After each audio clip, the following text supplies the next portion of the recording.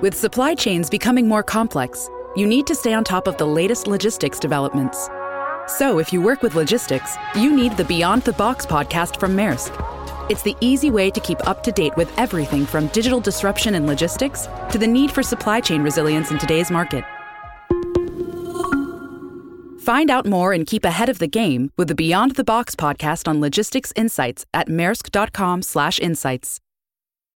This episode is brought to you by Shopify. Whether you're selling a little or a lot, Shopify helps you do your thing, however you cha-ching. From the launch your online shop stage, all the way to the we just hit 1 million orders stage. No matter what stage you're in, Shopify's there to help you grow. Sign up for a $1 per month trial period at shopify.com/special offer, all lowercase. That's shopify.com/special offer.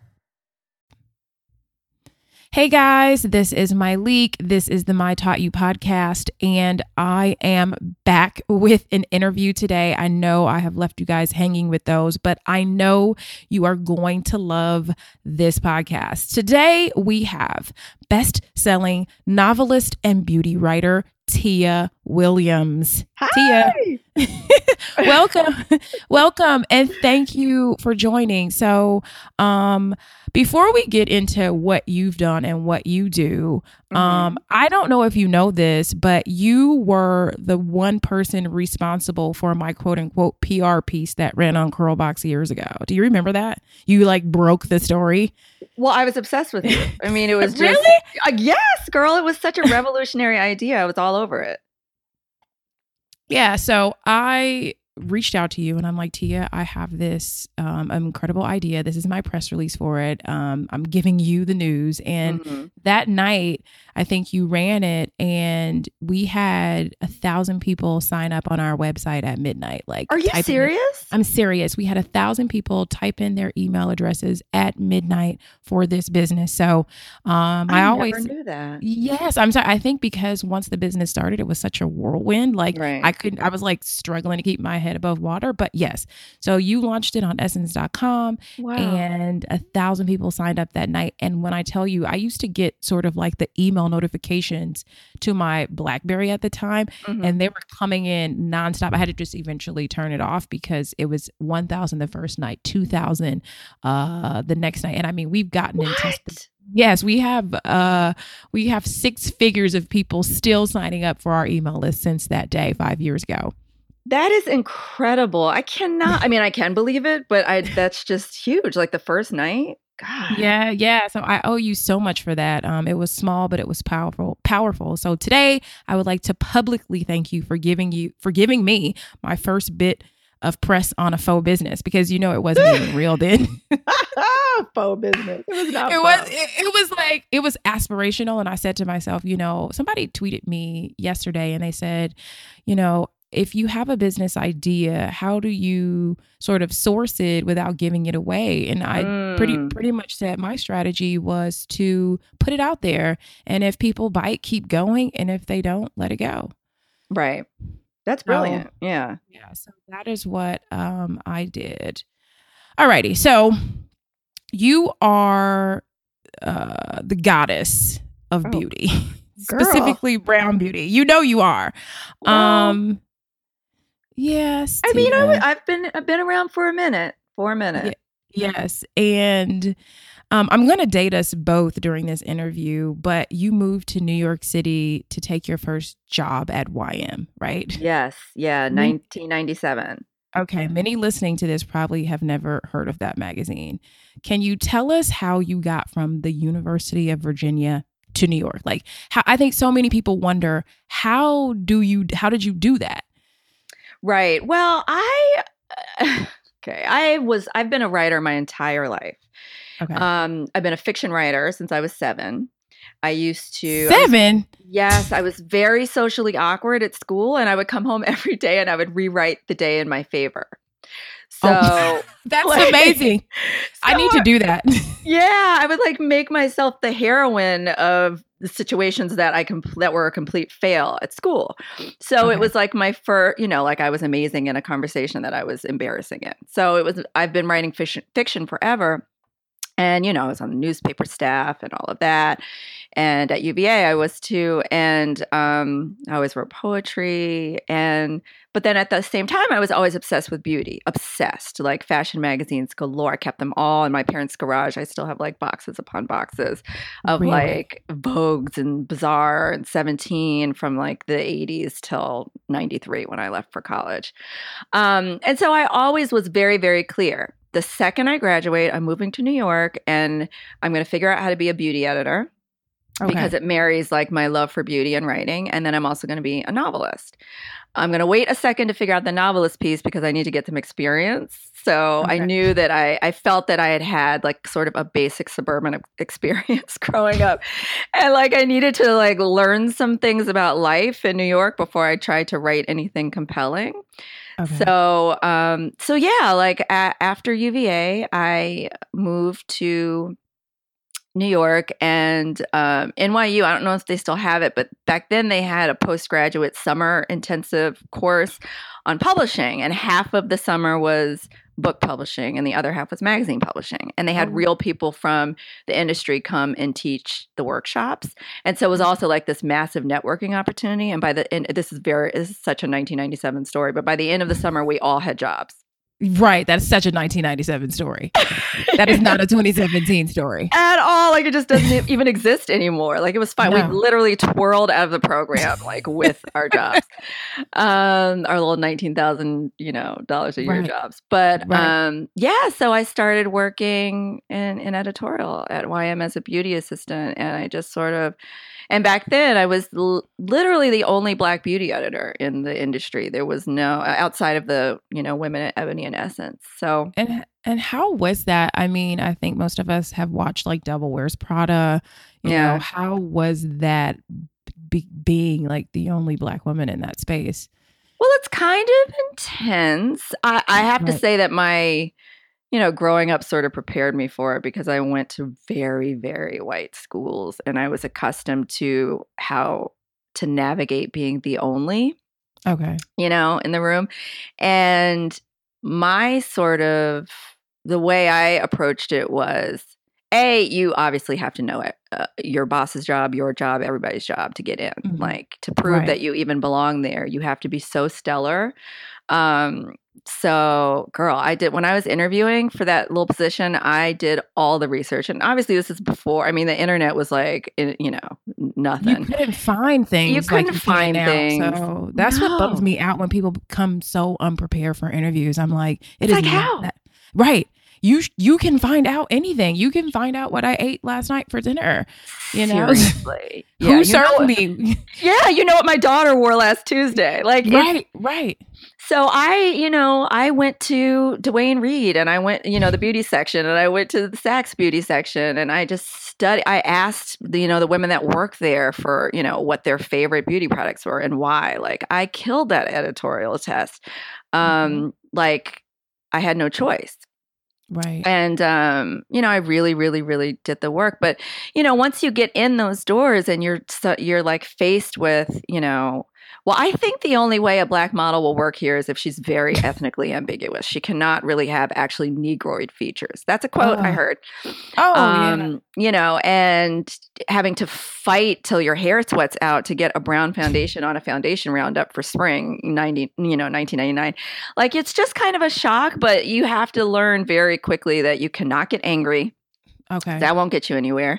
Nope. And you can't, get on a podium and make some sort of woke ass speech. Nobody cares. What you do is be quiet and absorb everything you can and very, stealthily go about the business of revolutionizing things. Right. Little by little, you do it in a way that they don't even realize who they is.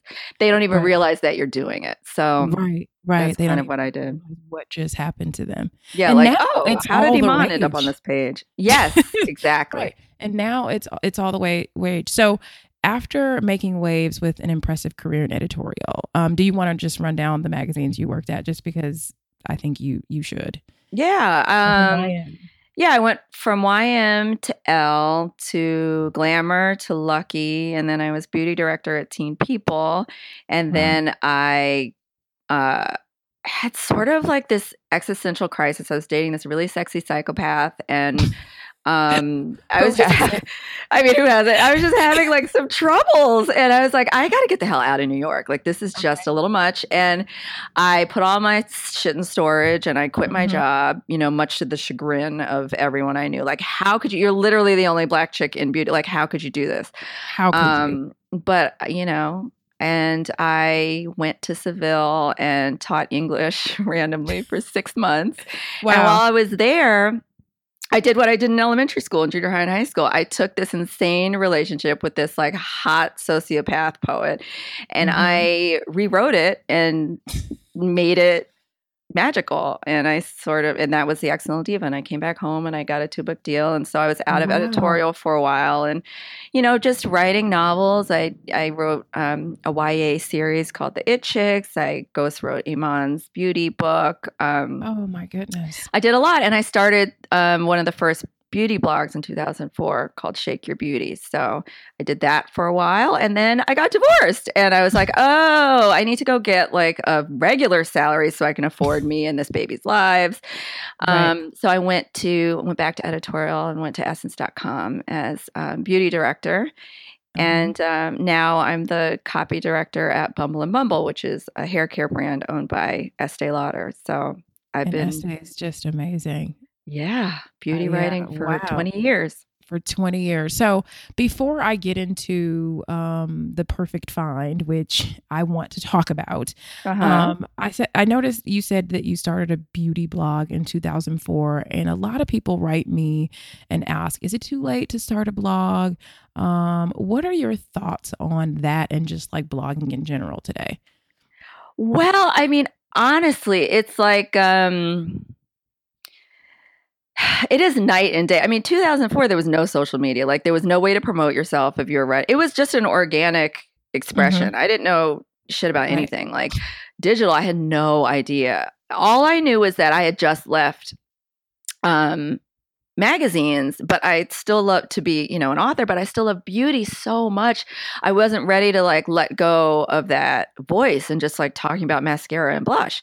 And so my literary agent was like, there's this thing called a blog where you can just literally get on and like post your musings on whatever you want. And I was like, I love it. And so she set me up on Blogspot, and I just sort of, I didn't even have any images. Like, I just wrote these little essays, and it caught on in this like profoundly organic way. You know, you couldn't go on Twitter or Instagram or wherever and be like, hey, read my latest post, here's a link. It was just if people found you, they found you. And so that was the business then, which was hardly even a business. No one even knew how to monetize it yet. It was just like, you know, something you did because you loved it. Now it is multi-million dollars. I'm an influencer, and if you want me to talk about your brand, like, it's thousands. Break me off something. Yeah, like, I'm not talking for free. That was very Drake. You know, it's being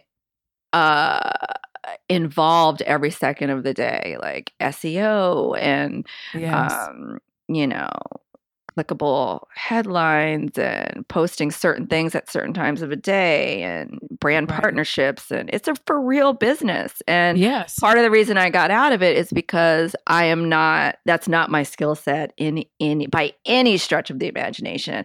I can't keep up with technology.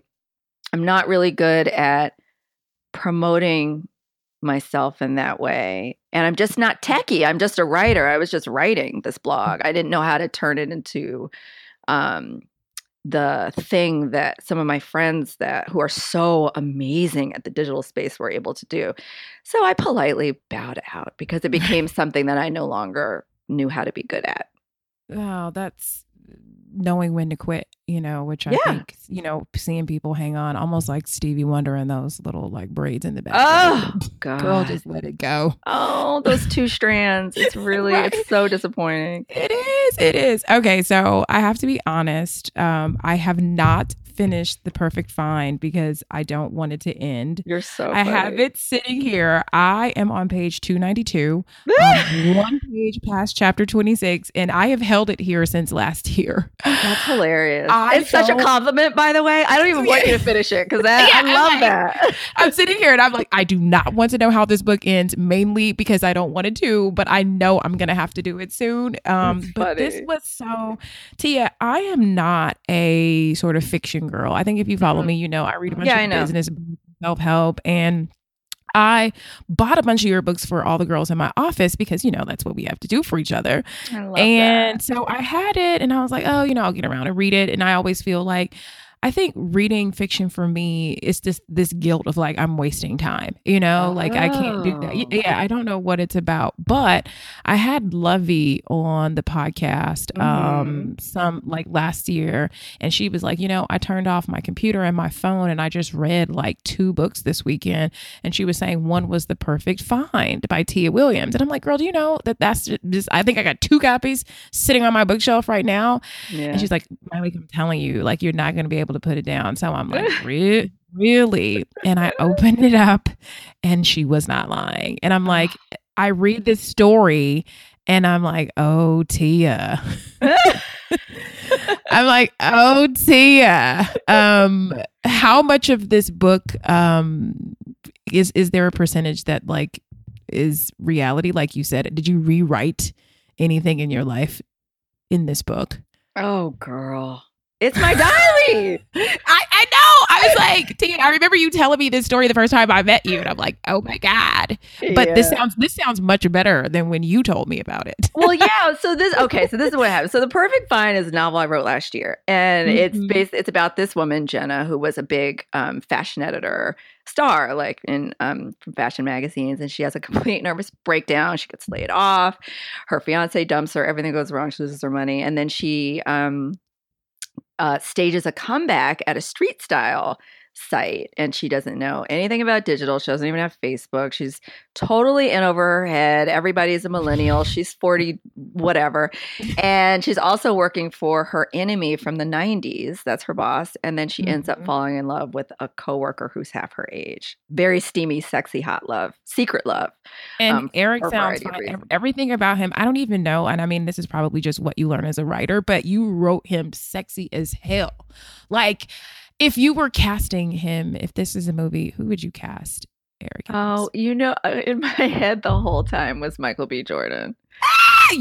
Yes. I just thought like, oh, you know what the key is for like writing a hot man in fiction is you have to fall in love with him first. And so then you write about him through the lens of like your insane lust for him, which is really meta and sort of disturbed to like fall in love with somebody that came out of your head. But you have to do that. You have to do it. So yeah, so I wrote this book because I wrote it for me because I was having a really horrible moment in my life where I literally thought I was over. In 2012, I got laid off and had to sell the apartment that I bought in Brooklyn with the advance from my first novel, The Accidental Diva, which is the thing I was the most proud of in the world. I had to move to the worst block in Brooklyn with my baby. And then I've had migraines, really debilitating migraines my whole life. And they got, you know, insane. And I was in and out of the hospital for 3 years. Like, you know, my family and Adam, Lena's dad, and his family literally was raising Lena while I was on hospital beds. And I couldn't work even if I wanted to because I was so sick. So I would take these I was on unemployment, taking these embarrassing $250 writing gigs, you know, because it was all I could manage. And for someone that had so much early success for a type A perfection addict like me, like failing this way in front of the world, in front of my family, in front of my child was just soul crushing. I thought it was done. Like I thought it was done. I was 90 pounds. My skin was green from all the toxic stuff they were pumping into my veins in the hospital. And so I sat on a hospital bed and I was like, you know what I need to do is do what I've always done and write my way out of this fuckery. And I invented this sort of like alter ego that was me, who was also going through an insane time and figured out how to come back stronger and more powerful than ever. And my hope was that the words would help manifest it into my life. And it did, literally, this is crazy, but a week after I turned in my book, I got the copy director job at Bumble and Bumble. And that's crazy. I moved back to my neighborhood that I lived in before and not owning though, renting, but still. And, I kind of turned everything around. And then, this past year, the book was really successful. So, it kind of was I wrote it to save myself, and wow, people ended up enjoying it. It's really an amazing book. You answered. I had a couple questions like, did you ever feel like you made the wrong decision when magazines started to fold? Like, I have some friends who are writers, and that it's like, did you ever feel like, geez, I wish I would have done something else or gone into something else? Well, I was one of those diehard print people that refused to even see the signs. I was like, no, this can't really happen. It's like the industry, the Titanic. They're just staying on it. Like people are burning music and sharing files. Like, you still trying to sell CDs? Okay. Oh, absolutely, yeah. Like, and I always compare it to like Hollywood at the end of the 1920s when it went from silent films to what they call talkies, which was movies that had sound. And the silent movie stars were still like trying to make their little movies, and no one cared. And a lot of them ended up like throwing themselves in the Pacific because they just couldn't deal with like, the changing tide of the industry. And so it was really, really hard. I still believe so much in print, but I know intellectually that it matters very little now, but my heart still loves it so much. So it was really hard for me to accept the digital thing. And in fact, when I went to Essence.com as their beauty director, is my first digital job. It was 2009. And I did not know what the hell was going on. I was still trying to write like 1,000-word pieces. And I was like, well, where's the budget for this photo shoot? We don't have a budget. Right. I was so confused. Right. What are we doing here? What is even happening? Like, this just, why is this due in an hour? Like, I have 3 months before I turn something. I don't get it. So it was definitely a learning curve. But what digital has done, like, for the beauty industry, for women of color, is just, it's like fucking revolutionary. Like, when I came into the industry, there was a finite number of magazines with a finite number of beauty positions. And they were highly coveted. It was hard to get in if you were white. You didn't get in if you were black. Right. And what blogging and then vlogging and then social media and all of digital zines and all these online outlets, like, what that has done is given an opportunity for Black women and all women of color to have a voice and carve out a space. And now there's there's a for real Black beauty mafia out here. Big time. Which I never, ever thought would happen in 1997. Oh, I'm certain. So now, after having gone through all of that, Tia, what do you feel like you need to do to stay relevant now? Like, what are things that you do, or does it even matter? Like, what's funny? And I feel very like old man, I feel like my grandfather saying this, but I don't have anything to prove anymore. I am 41 years old. I have been doing this beauty thing for 2 decades. I've done everything you can do in beauty. Editor, blogger, digital editor, all of it. And I feel like it's sort of this great feeling of coasting at this point. And my main goal is just tickling myself. Which is so liberating. I could literally burst into like Sunday morning tears with you right now over that, because my whole career was spent being so like profoundly ambitious. Everything that I did wasn't enough. It was never enough. Like, I remember 2004, the year my first novel came out, The Accidental Diva, and I had this book party, and Boy George was the DJ, and Iman hosted, and it was like really fancy, and I didn't feel any of it. I was throwing up in the bathroom the whole time. No. Because I was worried about a typo on page like 114 and I didn't think I No. was good enough for any of this. And I was already thinking about the next book I had to write to fulfill my 2-book deal. And my shoes were wrong and I was wrong and I wasn't pretty enough for anyone to take pictures of me that night. Like it was so dumb. And that's how I was my entire 20s and most of my 30s. It was never enough. And I don't know, like you get to this post 40 moment and you're like, you know what? It's fine. If you don't like it, I don't know you. And if you love it, that's great too. But the most important thing is that you make yourself happy. Right. So I'm working on my next novel now. And you know, every time those sort of those thoughts creep in, like, what if people hate it? What if you can't do it again? What if it's not funny? What if you forgot how to write a sex scene? I just drown it all out. And I'm like, you know what? Just make yourself happy here. Yeah. Right. And maybe you'll make someone else happy. Right. Do it for you. And hopefully they like it. I always say that when we are authentically ourselves, we give others permission to do the same. Right? Exactly. Like, wow, she did that. I love that. So that's awesome. And I wrote some notes because I think I have the title of this podcast in that, which is amazing. Yes. One thing that I've seen you talk about, and you brought it up, and I had this question, was about your migraines. And I had never, I've heard people use the word, and I think one day you tagged like some sort of like migraine Instagram site or hashtag or something. And I started going and reading about how people are like really suffering. And like, I think it was something like things that people who get migraines don't want to hear, you know? Right. Yeah. Yeah. And it's like, and I know that I wondered like how this overall has impacted your life, and what should people who are like on the outside and naive really know about people who suffer from like these intense migraines? Yeah. Well, you know, a migraine isn't just a headache. Like it is. Okay. Right. And I think that that's what I can be guilty and say. Yeah. Like, and if you don't know, there's no reason you would know, but it's completely, it's just debilitating. The pain is unfathomable.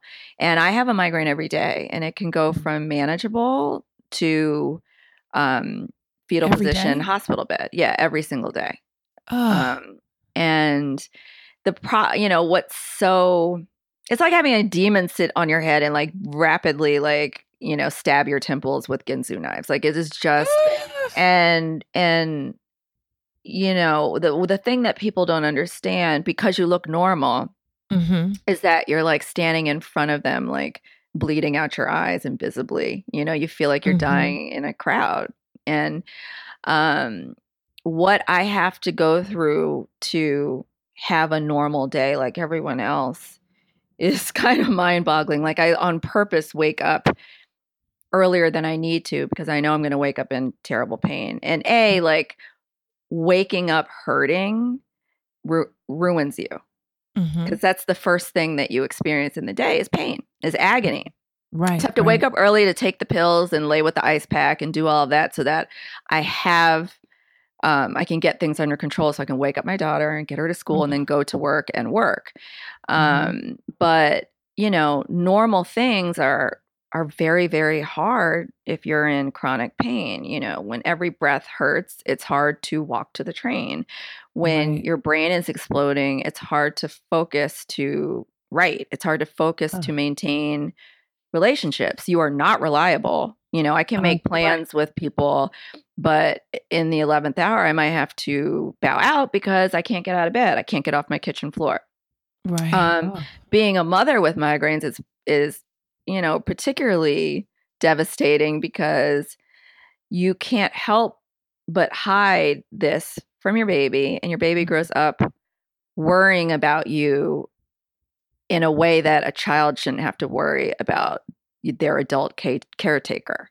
Right. You know, if she sees me rubbing my temples, oh my God, okay, do you have your pill? Do I need to get you an ice pack? You know, she's 8. Oh, wow. You know, and it's devastating. So, and it's very hard to date because, you know, I'm on a date with you and my eyes are crossing. Well, I don't know what the fuck you just said. I need to go home. Like it just, everything hurts, you know? Right. So not to be complainy about it, but that's the truth of it, you know? And you can come off looking kind of messy and airheady, which I definitely do. Right. Seem like a ditz and a spaz a lot of the times, but it's because either I'm, in agony, or I've taken so many pills, I'm standing in front of you completely high. Right. Just right. So what did you say? What? And like your nose is melting off your face. Like I don't even see you right now. So yeah, it's a struggle, but you know what? And this is really like masochistic and weird, or maybe it's just like my coping mechanism. Mm-hmm. As much as I hate it, and it's been pain is my universe, and it's been unfortunately like the defining experience of my life to have to live with this. It also gives me something to rail against. It gives me something to fight against. Like fuck this shit. I'm going to be amazing anyway. Right. Like despite this, I'm going to kill. And it gives me like this fire under my ass, because you really have two choices. Like, ignore it and defeat it and become your best self anyway, or just die. Right. So you're not, and the other's not an option. So are there any things that you have done that you find that work for you? That like you have a better day or is that not a thing? No, it's not a thing. Dang. Unfortunately, it's not a thing. And it's like all wrapped up in the barometric pressure. Like if it's a crazy rainy day, or if it goes from warm to cold or hot to, whatever. And New York is a mess, weather-wise. And all my doctors like, you need to move to Santa Fe. And I'm like, yeah, I'll move to Santa Fe. And do what though? Love Santa Fe. I love it. But like, what would I do? Like, I feel like I would just sort of, lay around on somebody's patio and read Stephen King novels. Like, I'm not sure. Good life. I mean, the thing about New York is that it makes you get up and do shit. Like, you have to. Like, everybody's so, on the go and moving. So yeah, I went to Santa Fe for the first time. I don't know why. It was like, I want to go to Santa Fe. So I went last year, and the food's delicious. I love the architecture. I just love it. Yeah. Well, if you ever move there, I may be there part-time. So we could start something. We could start have a commune.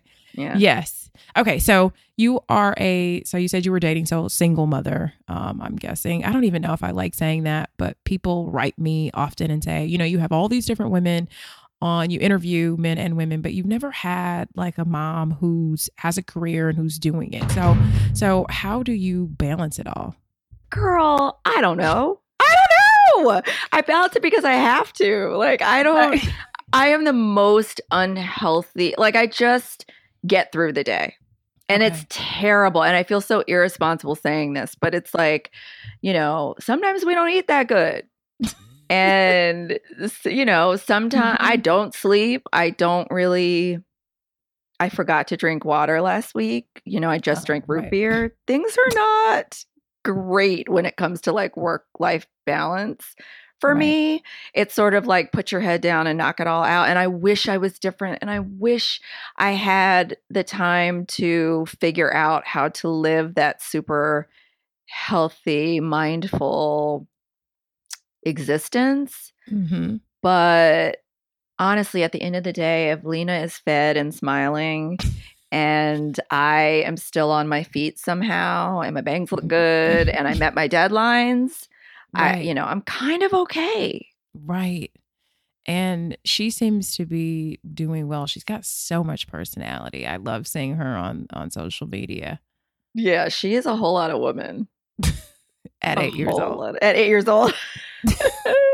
At 8 years old. Okay, so what kind of goals do you set after accomplishing so much, Tia? Like, how do you, what do you say you want to do? Well, I want one of my books to be made into a movie. Ooh, it's a good one. Badly. I want... This seems silly, but I need to own real estate again. It's very hard in New York to get those coins together. Yeah.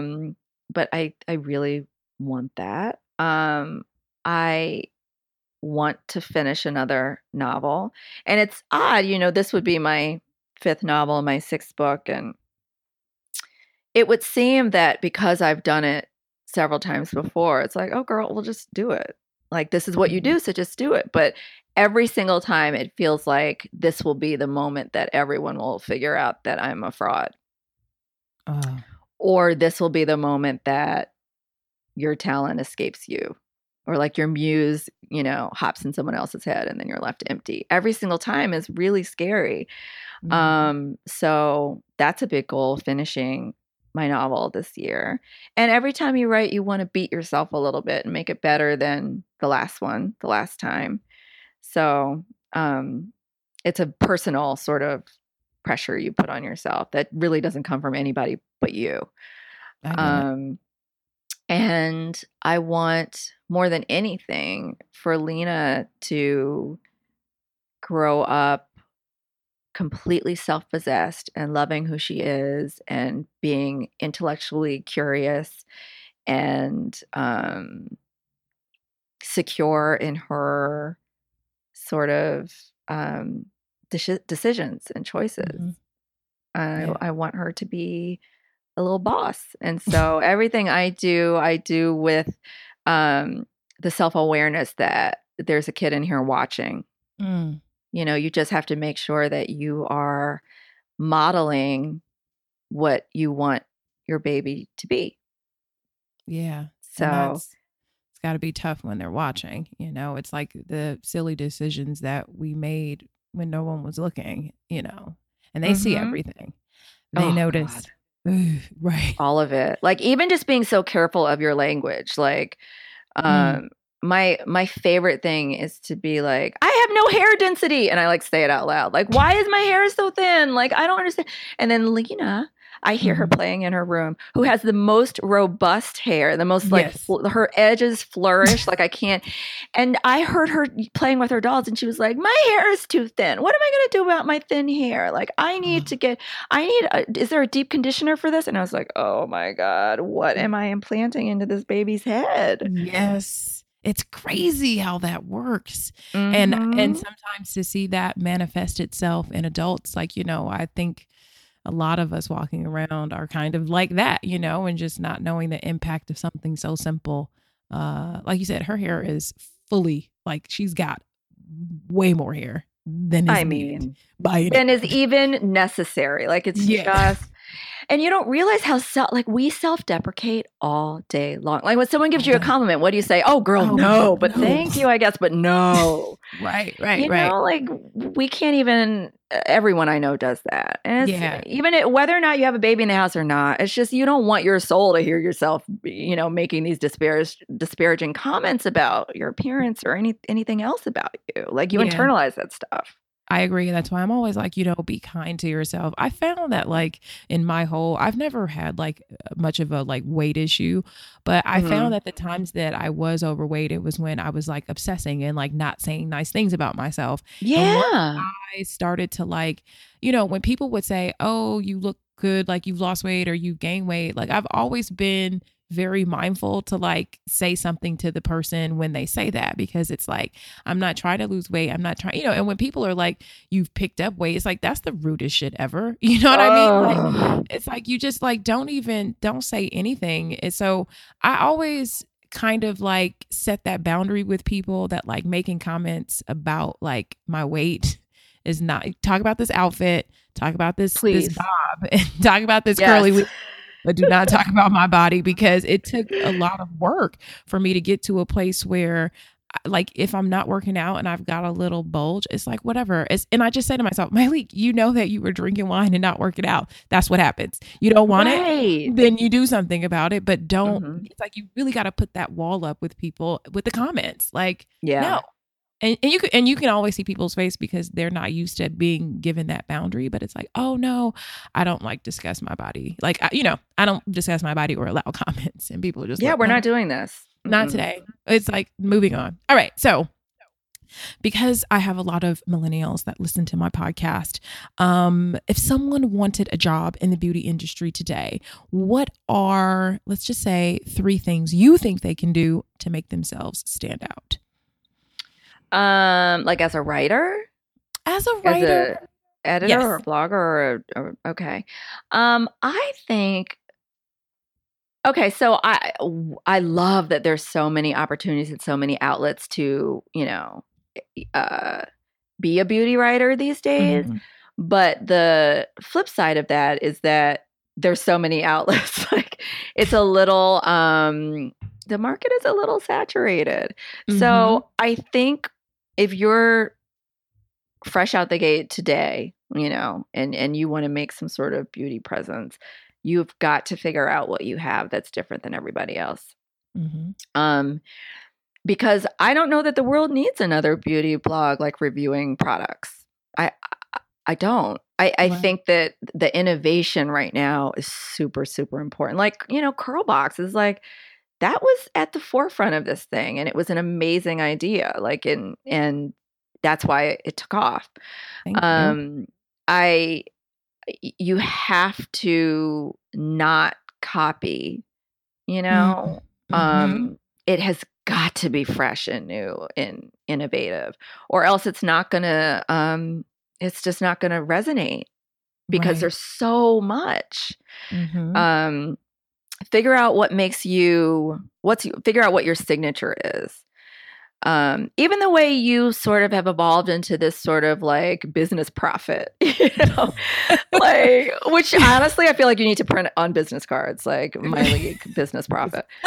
That was unexpected, that wasn't what you started off being, but that, really spoke to people and it was authentic for you. Mm-hmm. Figure out what's authentic to you. Like for me, coming in, and albeit obviously, which I've said before, it was a much different time, and because there weren't any voices. But I figured out that I was funny. Mm-hmm. I was a funny writer, not funny in person, unfortunately, but my writing is funny. And, beauty writing was deadly serious at the time. Like, this, it was like, this mascara will lengthen your lashes and possibly curl them, and you should probably get it because Maybelline is awesome. Right. And it wasn't like, this mascara will make you want to get naked and roll around in it. Like it wasn't, you know what I mean? Like this super dramatic, evocative, creative writing approach to beauty, like infused with pop culture and real and anecdotal. And I'm going to talk about this blush, but I'm going to write about how I wore this blush on this horrible date with this guy who performed spoken word for me at dinner at a Japanese restaurant with only 4 tables. And it's just like a different way to sort of approach the beauty conversation.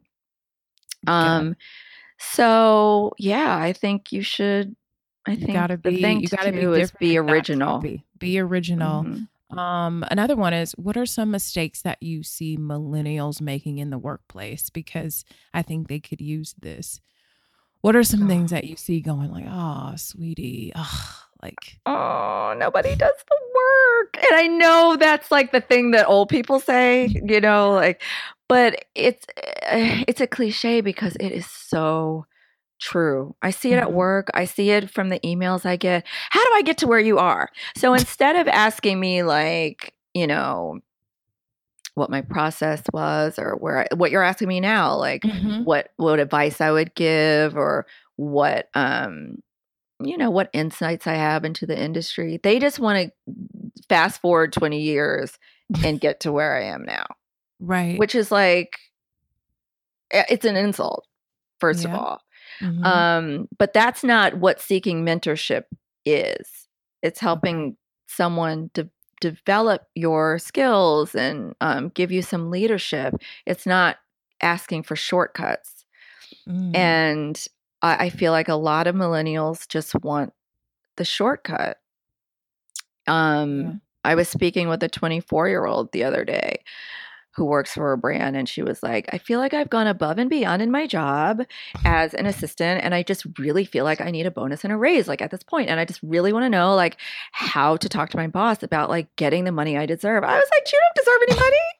Like, what are you talking about? That what you have described is the expectation. You're supposed to go, you're supposed to show up for your job and exceed, the job description. Like, that's what you're supposed to do. Right. That's what's expected. What else? Right. What else? Right. What else? There are people who are assistants for 6 years, 7 years. Like, there were editorial assistants at magazines that woke up at 27 and they were like, oh, I should be a senior editor by now. It's like you work and you work and you work and you work and you absorb. And I think that what we did was really suck in every experience that we could instead of worrying so much about skipping steps to get the title or skipping steps to get the raise. I didn't make money till I was in my 30s. Wow. Same. I didn't make anything. I don't even know what it could be considered before then, but it's like, this is kind of what it is. So I'm glad that you shared that because I feel like it's so difficult to say because I think no matter what I say, people still think that there's a shortcut or they still think like, they think that you did your job and then you should get more because you did it and you come every day. So I have to know because you are the beauty queen. What I want to know high low, if I was going to splurge on one skincare item, what is the thing or brand that you're like, go ahead and spend the money. It's worth it. Oh, am I going to sound so bougie? No. Honestly, because then I'm going to ask for a low end. Like, what's that thing? Okay. Like, yeah, we're going to do high and low. And most of my makeup is low end because what you do realize when you've been in beauty for a minute is that it's all made in the same factory. So, but there are things. I mean, skincare and face makeup, like foundations and concealers and powder. I feel like you spend the money on that. This is crazy, but like La Mer concealer. I knew you were going to say that. And La Mer foundations, they are just, you will never look dewier. You will never look younger and glowy and completely radiant and well rested. And there's a reason that those products are $4 million because you look like $4 million when you wear them. Right. It's really, really expensive, but it does their stuff really lasts a long time. And another trick I have is buying expensive eye creams, but using them as moisturizer all over. Really? Mm-hmm. Not all over your body, all over your face. Just all over your face. Wow. Yeah. Not just under eye. Because what it is just, a basic moisturizer, really concentrated and intense. Right. And you can maybe mix it. I know the lady who does my facials was saying like you can do that and then cut it with something just really light if you want. Yeah, like just use it and then mix it with something so it lasts longer. But she's like, it's doing the same thing. Yeah, it's doing the same thing. It's just more intense. So that's something I've always done. Okay. And then like low end beauty must have, under $5. Oh, Maybelline Great. Yeah. Well, I don't know if it's under $5. But obviously Maybelline Great Lash Mascara. Like you really don't need to spend money on a mascara. It's the best one. It's what's backstage at all the fashion shows. It's what all the editorial makeup artists have like on these fancy shoots. Honestly, pink and green, like that's it. It's the best. And not even the bells and whistles Maybelline mascara because they have a whole line, like volumizing, plumping, whatever. Just the basic like 1987 Great Lash will give you Diana Ross lashes. Really? Yeah. Also, I love the NYX makeup. Oh yeah, which is same. Really cheap. Yeah. They have these great like called NYX. Oh, is it? Is it NYX? It is. Yeah, I think. Yeah. Yeah. Beauty queen. No, I still call it NYX, but I think I worked with them and they were like, thank you for calling NYX, and you're like, oh. Okay. Right. Yeah. Mm-hmm. But they have these like matte velvety lipsticks. And I know like for Black women, like most of us have two-tone lips. Mine is really, really prominent. Like my lips are two completely different colors. And my big problem is when I get a lipstick, it's never true. Like the pigment that's in the actual bullet is never what shows up on my lips. And those lipsticks really, really do. The pigment is really intense. Also, I love a Neutrogena skin cleansing wipe in a pinch. Really? Okay. Yes. Those Sometimes are I'm too tired to take my makeup off before I get in bed, and I keep them on my nightstand, and I'll just quickly do a wipe and toss it in the trash across the room and go to sleep. wow. Yeah. On the high end with those, I'm obsessed with the Lauren Napier wipes? Like those. Yes. And I talked to her on the phone the other day. Like, I just want to stand for you, girl. And she's a young Black woman. I've never had a better wipe in my life. Oh, those are so good. Yeah. So they're too good. Okay, so we are going to get to 2 listener questions. And sometimes the questions are broad, but I'm going to put these on you, Tia. Okay. She says, "Hi, Myleik. I'm writing you to get some advice and a few things off my chest for lack of words. I am a 29-year-old young woman and I feel like I'm stuck in a cycle. I have a great paying job." She put that in caps, not a career, but I am not happy. I did what everyone said, go to college, graduate, get employed, the quote unquote good life, yet I don't feel fulfilled. I work every day, all day. I take care of my mom who lost her job 4 years ago due to the government crackdown. Then she got sick and has not returned to work since. I want more out of life, yet when I sit and try to think of what that more is, I have no clue. It's like I'm full of ambition, but easily discouraged by the negative responses of those who I'm surrounded by, family, friends, and significant other. It's like they don't realize how important that is. Myleik. I want more out of life. I don't want to remain stagnant. I don't want to live check to check. I don't want to be unhappy. I guess my question is, how do you find your purpose? Where do you find your passion? I feel like I'm moving at such a slow rate for someone who wants the best out of life and will be 30 soon. Any advice? I think the first thing not to do is share your dreams with other people. I never do that because Okay. I don't want to take in your response. And a lot of times people want to tell you that your dreams are not achievable. They do, because they're too afraid. Exactly. And it's not them being mean or unsupportive, even though it ends up being unsupportive. It's really just a lot of friends and family just want to keep you grounded. And if it's something that they were unable to do in their lives, or if it's something that scares them, they're going to try to discourage you from doing it. Like if you have a job, even if it's a quote unquote job and not a career, girl, at least you have a job. What are you doing? Like stay there, collect your salary. Like why would you, leave that and risk failing? A lot of people are scared to fail. I mean, everybody's scared to fail. Right. But yeah, I think you keep it to yourself and quietly plan to run after that goal. And if you're not sure what that goal is, you just know that there's something out there you need to be doing that you're not doing. I'm a big list maker. I did it when I was 18 years old, my freshman year at UVA. I was like, this is what I want before I'm 28. I don't know why I picked the age 28, but I did. And I wrote it all down. Apartment in Brooklyn that I own, career as a novelist, beauty editor, working at magazines. I want to be married. I mean, I was 18. And I wrote it all down, and it was completely my intention to check everything off the list. And writing it all down it sends the message to your brain. It makes it real. Not typing it, writing it down like with your hands, Yep, I agree. And honestly, like I'm not the secret person. I'm not even particularly spiritual, though I really wish I were. I feel like my life would make a lot more sense. But just on a practical level, you can't deny the power of writing something down. It's like creating a magic spell. Right. So if you're not sure what your thing is, write down everything that you love, everything that you think is cool, even if it's the weirdest thing ever. Write down what your hobbies are, write down what turns you on, and then do some research into how to monetize those things. And if you can't find any concrete evidence that you can monetize those things, seek out mentors who can maybe help you figure out how to do it.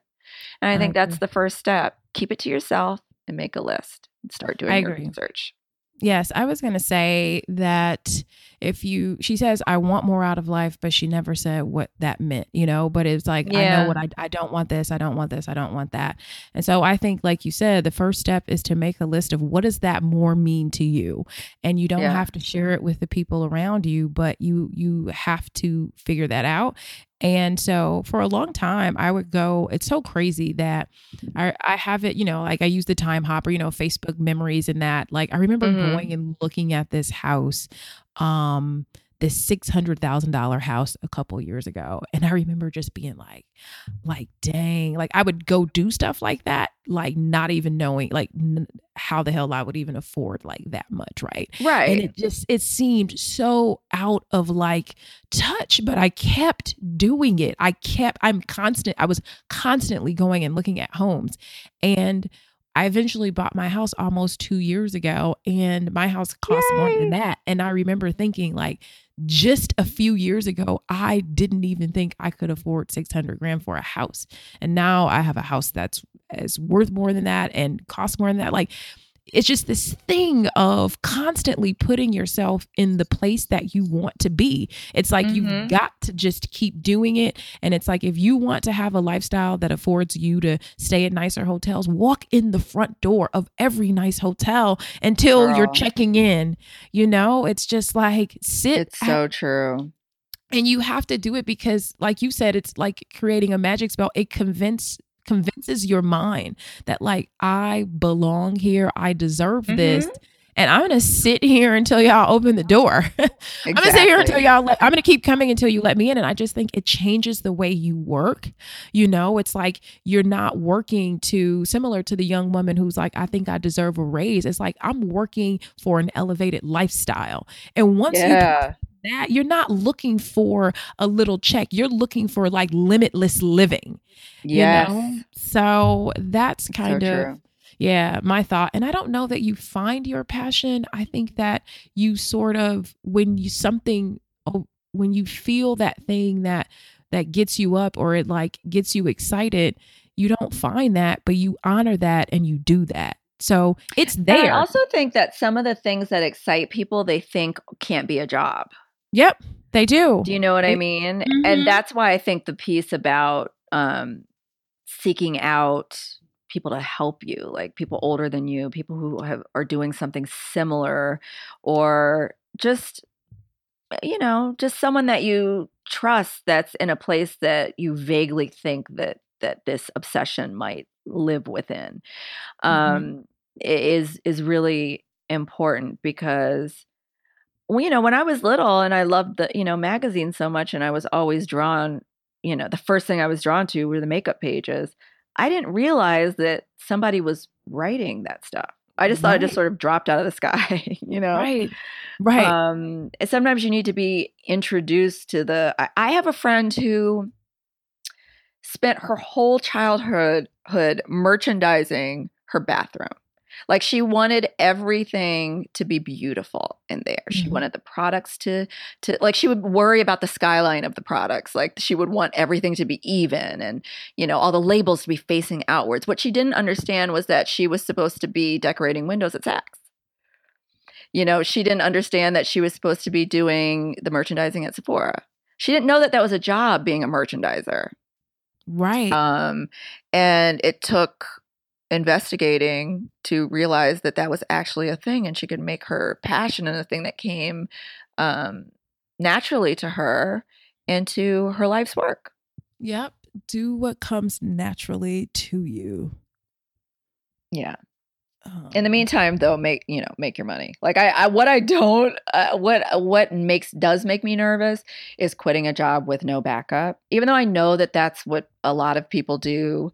mhm. Um, uh, I feel like in this day and age, with the economy so weird, and I don't think there's any shame in keeping your quote unquote job as long as it's not like emotionally debilitating to you, while you're doing this investigating, while you're doing this soul searching, unless you have a robust savings, then you can quit and travel the world, or seek your bliss in that way. I do think that being able to pay your bills is kind of important. Yeah, agreed. That's the practical side of me. Yes. And then I have another question, which I just am saying, she goes, you don't have to read this on the podcast, but I'm going to read it, but make some edits. But the long and short of it is that she said she had an artist manager reach out to her and ask for her contact info. And in exchange, he sent his contact info. Would you contact him first by phone or should I wait on him? She was saying that she's super shy and gets really nervous. In the Instagram DM, he said, I want to see what you do, even though it's in my bio. I know he has been linked to working with, she says, some like a famous artist in the past. Am I wrong for texting first? I have some other thoughts about this, but what are your thoughts about this? Wait, so she's like a singer or? I don't know. I get the feeling that she never really said what she did. So she said she changed her Instagram handle from her blog name to her personal name, and she's been getting a lot more interaction. And I guess a manager reached out to her on Instagram and he sent his info and she's like, would you contact him first? Or, you know, and he's asking he wants to see what she can do, even though it's in her bio, which I'm guessing that like maybe it's some sort of service like that she provides, you know, if it's in her bio, like her Instagram bio. So she says, is she wrong for texting first? I'm curious for your thoughts on this, like what you think about stuff like this. But I have my own thoughts. I don't know. I kind of feel like if she did her research and he really has worked with real clients and has a real profile and a real job, you know, like a real career, a real business. This is not. This is not that. No, I'm just saying, like, I'm just talking over you because I'm like, people who really do that in the industry, that's not how they reach out to people on social media, I would think. I mean, that's where I was going with that. Like, I don't, if you're very established, what did he DM her? He DM'd her, yes. No. Yeah. No, that's not, no. Like, no model agent would do that. No real literary agent would do that. Right. No agent or I know more about agents than managers, but I don't think that they DM. I don't think so either. And I think it's a rapper. So I think that sometimes people think that's the approach. And I think the long and short, yeah. So she's like, I'm super shy and I'm really nervous. Am I wrong for texting first? I don't think it's a right or wrong thing. I think this is a situation where I'm glad you asked me, but it's like, this is not a professional way to reach out to someone. And it's not that people don't do business over DM, but I would just think that someone would say, hey, you know, I looked on your personal website and couldn't find your email address. Can I email you? You know what I mean? Exactly. And then from there, you know, everybody should have sort of like some sort of website or page at which they can be contacted for doing business at this point. And if your only sort of like business is on Instagram, then I'm sorry, I just don't think it's a business. And I do think that somebody reaching out to you and saying, let me see what you can do, almost insinuates that like you want me to tap dance before you hire me, which is like, you better get into these links. You better Google up this that name I provided. Yeah. And I think it sets the stage of like, you're setting yourself up for, and then you're like, he reached out to you, you exchanged the contact info, and now you're like, should I wait on him? It's like, that's what he wants to do. That's the total mind fuck, right? Yeah, it's like, it's a manipulation. Let me make you think I've worked with so-and-so. I've supposedly worked with one big artist. I'm going to hit you up and sort of like make you feel weird and strange and insecure and be like, so what do you do? Make you wait and dangle so that you're desperate, you know, like you're already starting off feeling desperate, and that's how you get played. So I just wouldn't even, I would just not even engage I would just say no. No, yeah. It's I mean, it's like people email me because they find it if they really are interested, they'll go to my website or, you know, being hit up on DMs is just, it's tacky. Yes. I agree. And I just wouldn't trust it. No. I wouldn't trust it. Especially if it seems that she provided a link to something in her bio. Right. So just go there. Right. Right. And What figure are out how to reach her. what are we still talking about? So Yeah. that was the last of my questions. And that is the end of this interview. Tia, where can we find you everywhere on social? And your books? Give us the rundown. This is the time. This is the time. Okay. So my books are my two adult novels, which sounds like porn. It's not, it's just grown up. Are The Accidental Diva and The Perfect Find. And then I wrote two young adult novels called The It Chicks and 16 Candles. And then I wrote a book with Iman called The Beauty of Color. And on Instagram, I'm Shake Your Beauty, like booty, but no, beauty. And Shake Your Beauty on Twitter too, and Tia Williams on Facebook. Awesome. And my website is tiawilliams.net. And yeah, that's me. Awesome. I'm around. You're around. Thank you so much, Tia.